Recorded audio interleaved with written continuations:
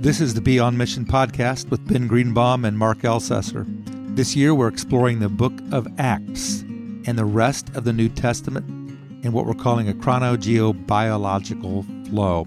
And today we're staying in the book of Acts, and we'll be taking a look at how the gospel continued to spread even despite some real tough opposition from political and religious authorities. You know, Ben, I'm really grateful that they didn't give up. And when people were challenging them and dragging them off to prison and putting them to death and all the multitude of things that happened over the first few centuries of Christianity, they didn't give up. And because of that, we have faith today.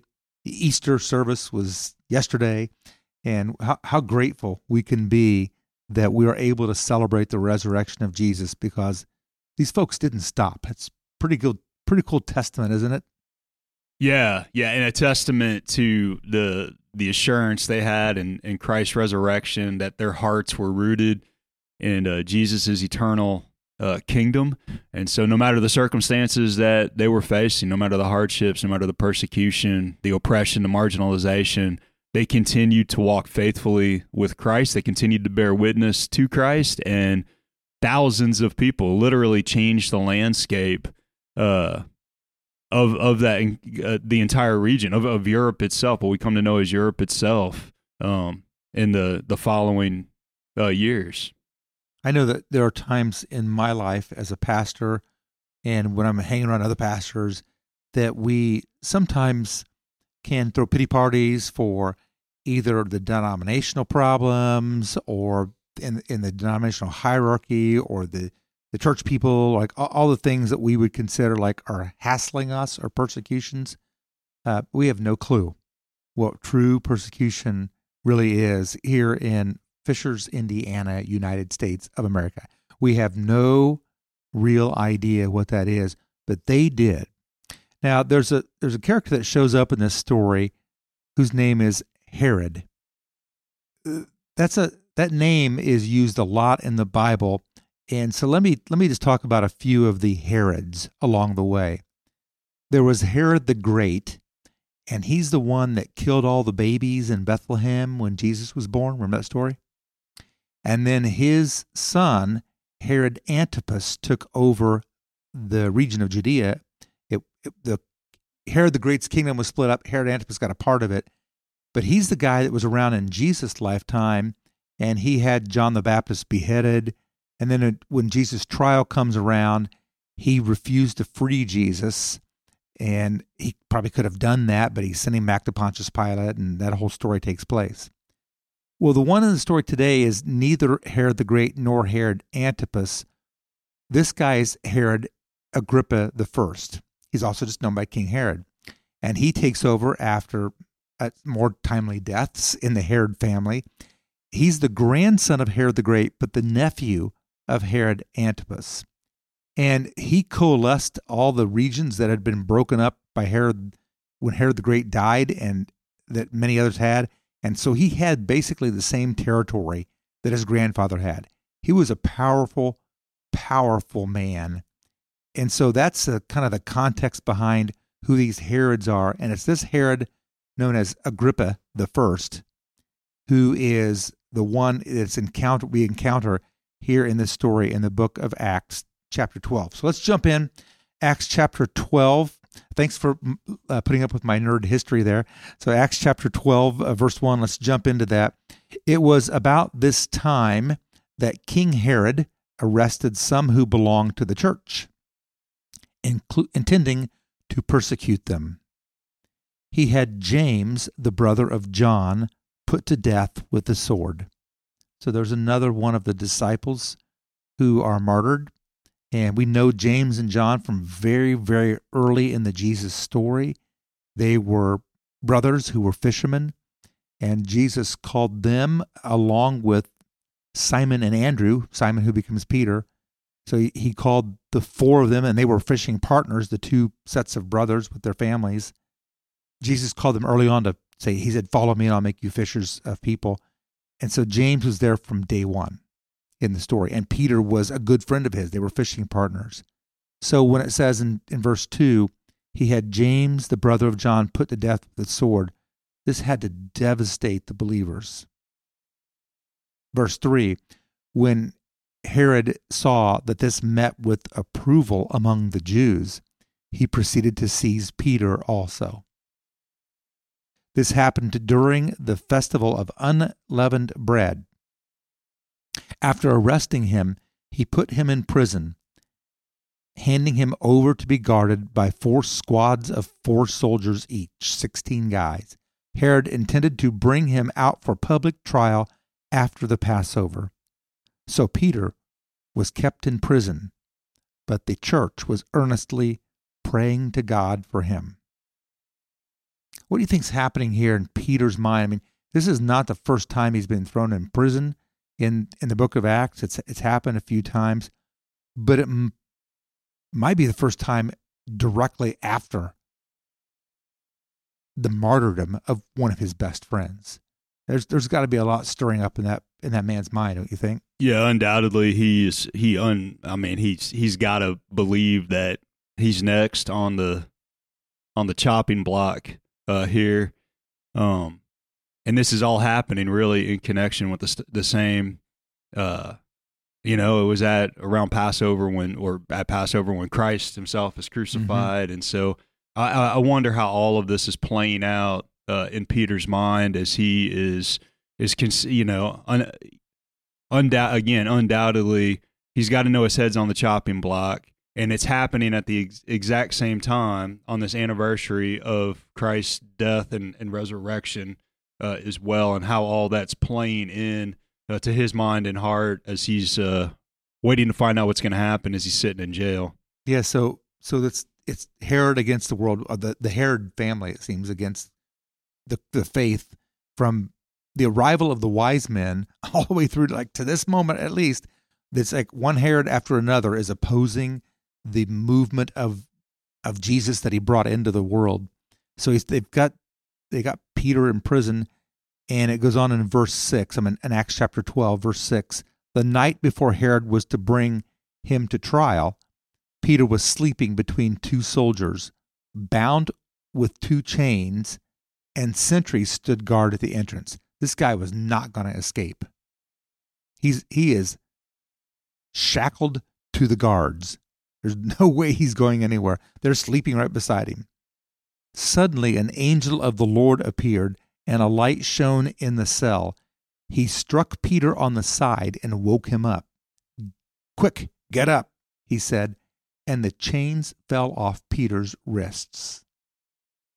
That's the power of God right there. Herod's oblivious to it. He doesn't know what's going on. In verse 8, then the angel said to him, "Put on your clothes and sandals." Peter did so. "Wrap your cloak around you and follow me," the angel told him.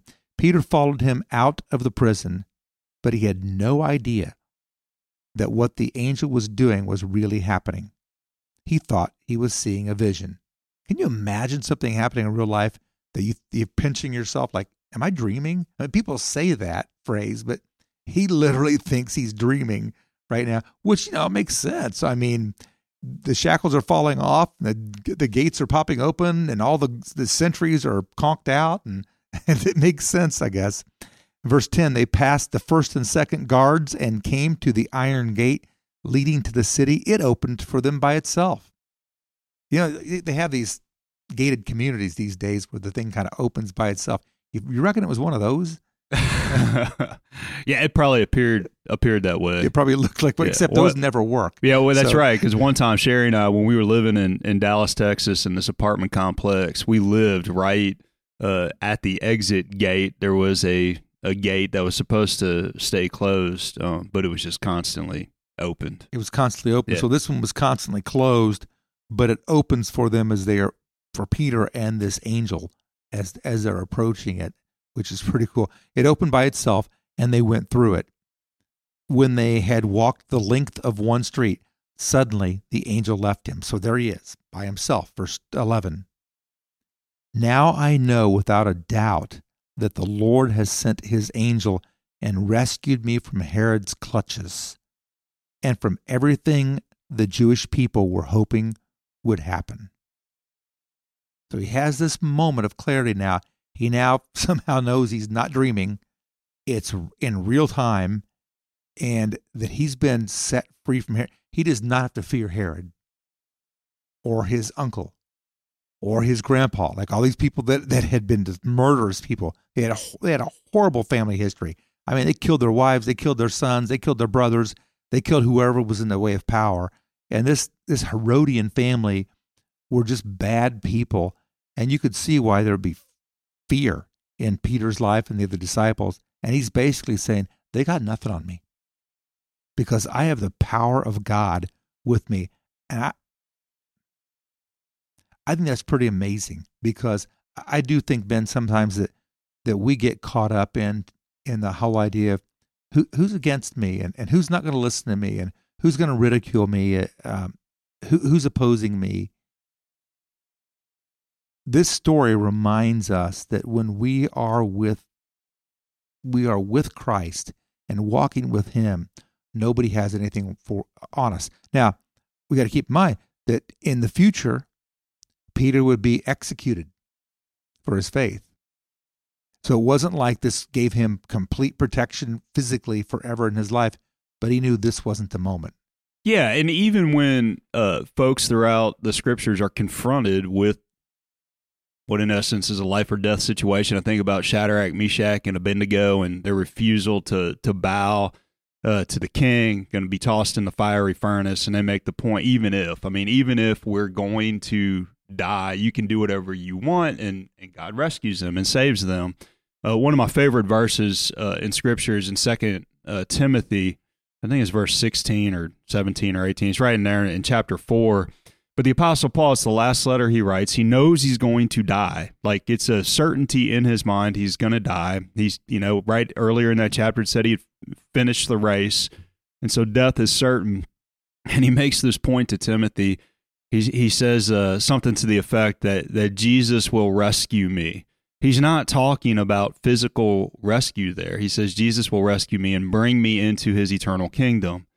And so the ultimate rescue is the kingdom certainty that we live with that sets us free to endure the uncertainties that this mortal life throws at us, whether it's death that comes through persecution, as Peter will inevitably suffer, or it's the death that is going to certainly come, whether through disease or some tragic circumstance, or we just get old and die. Well, this happens to Herod here in this story. I don't know if he gets old, but he dies, and it's a different kind of scenario, because Herod, he's powerful, and Peter's coming to this understanding that he's not in his clutches, not in Herod's clutches. He's in the grip of God.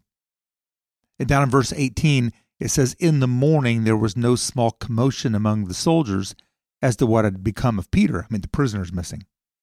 After Herod had a thorough search made for him and did not find him, he cross-examined the guards and ordered that they be executed. And they knew this was the punishment for letting a prisoner go. So they weren't conspirators in this. These guys were put to death because Peter had escaped. The story goes on, though. It's in the second half of verse 19. Then Herod went from Judea to Caesarea and stayed there. We talked a little bit about Caesarea in our last podcast when Peter was there with Cornelius and all that. And Caesarea was this Roman city. It was where Herod really liked to hang out. He didn't like to hang out in places like Jerusalem. He wanted to be in the modern city with all the luxuries, all the amenities that were in a place like Caesarea. And that's where he was going to take off and go back to. So he did. Verse 20, he had been quarreling with the people of Tyre and Sidon. Those are places that are north of Israel. They now joined together and sought an audience with him. After securing the support of Blastus, a trusted personal servant of the king, they asked for peace because they depended on the king's country for their food supply. So he's working out these negotiations. I mean, Herod's a powerful man, and he's just working on political and powerful things. his popularity rating was high, maybe because if you opposed him, you'd get put to death. But, he had higher ratings than probably any president that we've had, at least in recent history. And he was well loved. And we see this in the next verse. He's only thinking of himself. On the appointed day, Herod, wearing his royal robes, sat on his throne. I mean, there's an image for you. And he delivered a public address to the people. The people shouted, "This is the voice of a God, not of a man." And Herod doesn't deflect it. He just receives it. Sure, I'll be your God. Immediately, because Herod did not give praise to God, an angel of the Lord struck him down, and he was eaten by worms and died. There's the end of your story right there.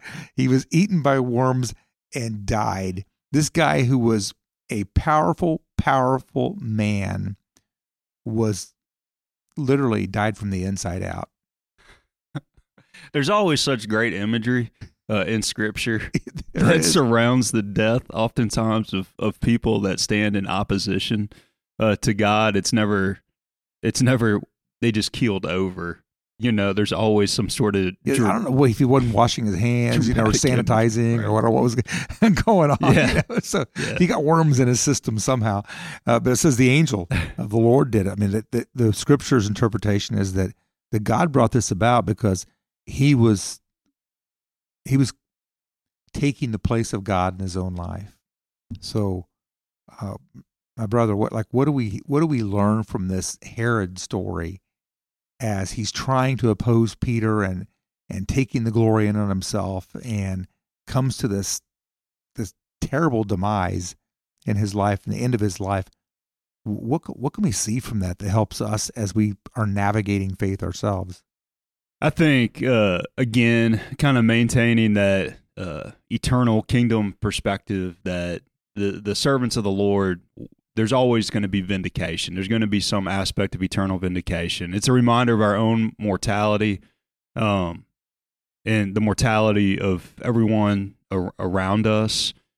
People can claim themselves divine, but they're going to wind up in the ground, ultimately eaten by worms, and one way or another. And then the other aspect of that is that we're called to make much of Jesus Christ, and so especially for the Christian, we live to glorify God, to glorify Him alone.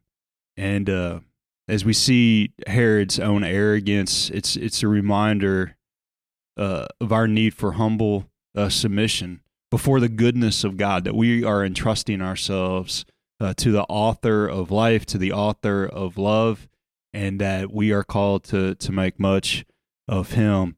On a side note, because, I see worms and then my mind goes to tangent, I got to tell you a funny story. Yeah, all right. So when I went swimming in the wrong bayou, and I got ringworm, all right? And so if you've ever had ringworm, it's like leaves like a little mark. I wasn't being eaten from the inside out by worms or anything, but they leave you with like little marks. Well, they're contagious, and I didn't even know I had it. And so Sherry had come from Indiana to Louisiana to visit me, and I had put my arm around her neck. And sure enough, you know where I'm headed with. She gets ringworm on her neck. Yeah. She married you anyway. And she married me anyway. Yeah. You didn't throw her in the lake or the bayou? No, I didn't. I didn't do anything cruel or harm. Though one of my first encounters with Sherry, in the moment, I think that it clinched that I was the one for her. Was when we were actually, I think I mentioned it on an earlier podcast, or maybe this one, I don't know. When we were in Chicago, where I met her, I was kidding around with her one day after we had gone to our ministry sites. And a bunch of the guys that I was in Chicago with, we had bought all these Super Soaker water guns, and she was coming up the steps, and I just drilled her in the face with the water gun. And it was that moment where she was like, "I love this man." You should write a little booklet on how to court a woman. Right. You've got all the steps. I drilled her in the face with a water gun, and I gave her a ringworm, and she's still married to me after 24 years. Go figure. Go figure that. Well, you haven't come to nearly as bad of a demise as poor old Herod, who was eaten by worms and died because he didn't give credit to God. Instead, he took that credit on himself. This isn't the end of the Herods. This guy, Herod Agrippa I, has a son, Herod Agrippa II, and he becomes a nuisance for Paul in the future. So this family keeps showing up throughout the rest of the book of Acts. Next time, we're going to take a look at a different kind of story. It's the book of Philemon, and it's about a runaway slave who is also a brother in Christ, and Paul's encouragement about what to do with this guy. If you're reading along and keeping up, you can read the book of Colossians. There's 4 chapters in Colossians, and the book of Philemon to get some insight into that. If you want to jump in deeper, you can go to our church's website, fishersumc.org, and click on the Be on Mission link. That will take you to more elements in this year-long study of the mission of Jesus. And if you want to stay up to date with the Be on Mission podcasts, we encourage you to like and subscribe wherever you get your podcasts. Until next time, may God bless.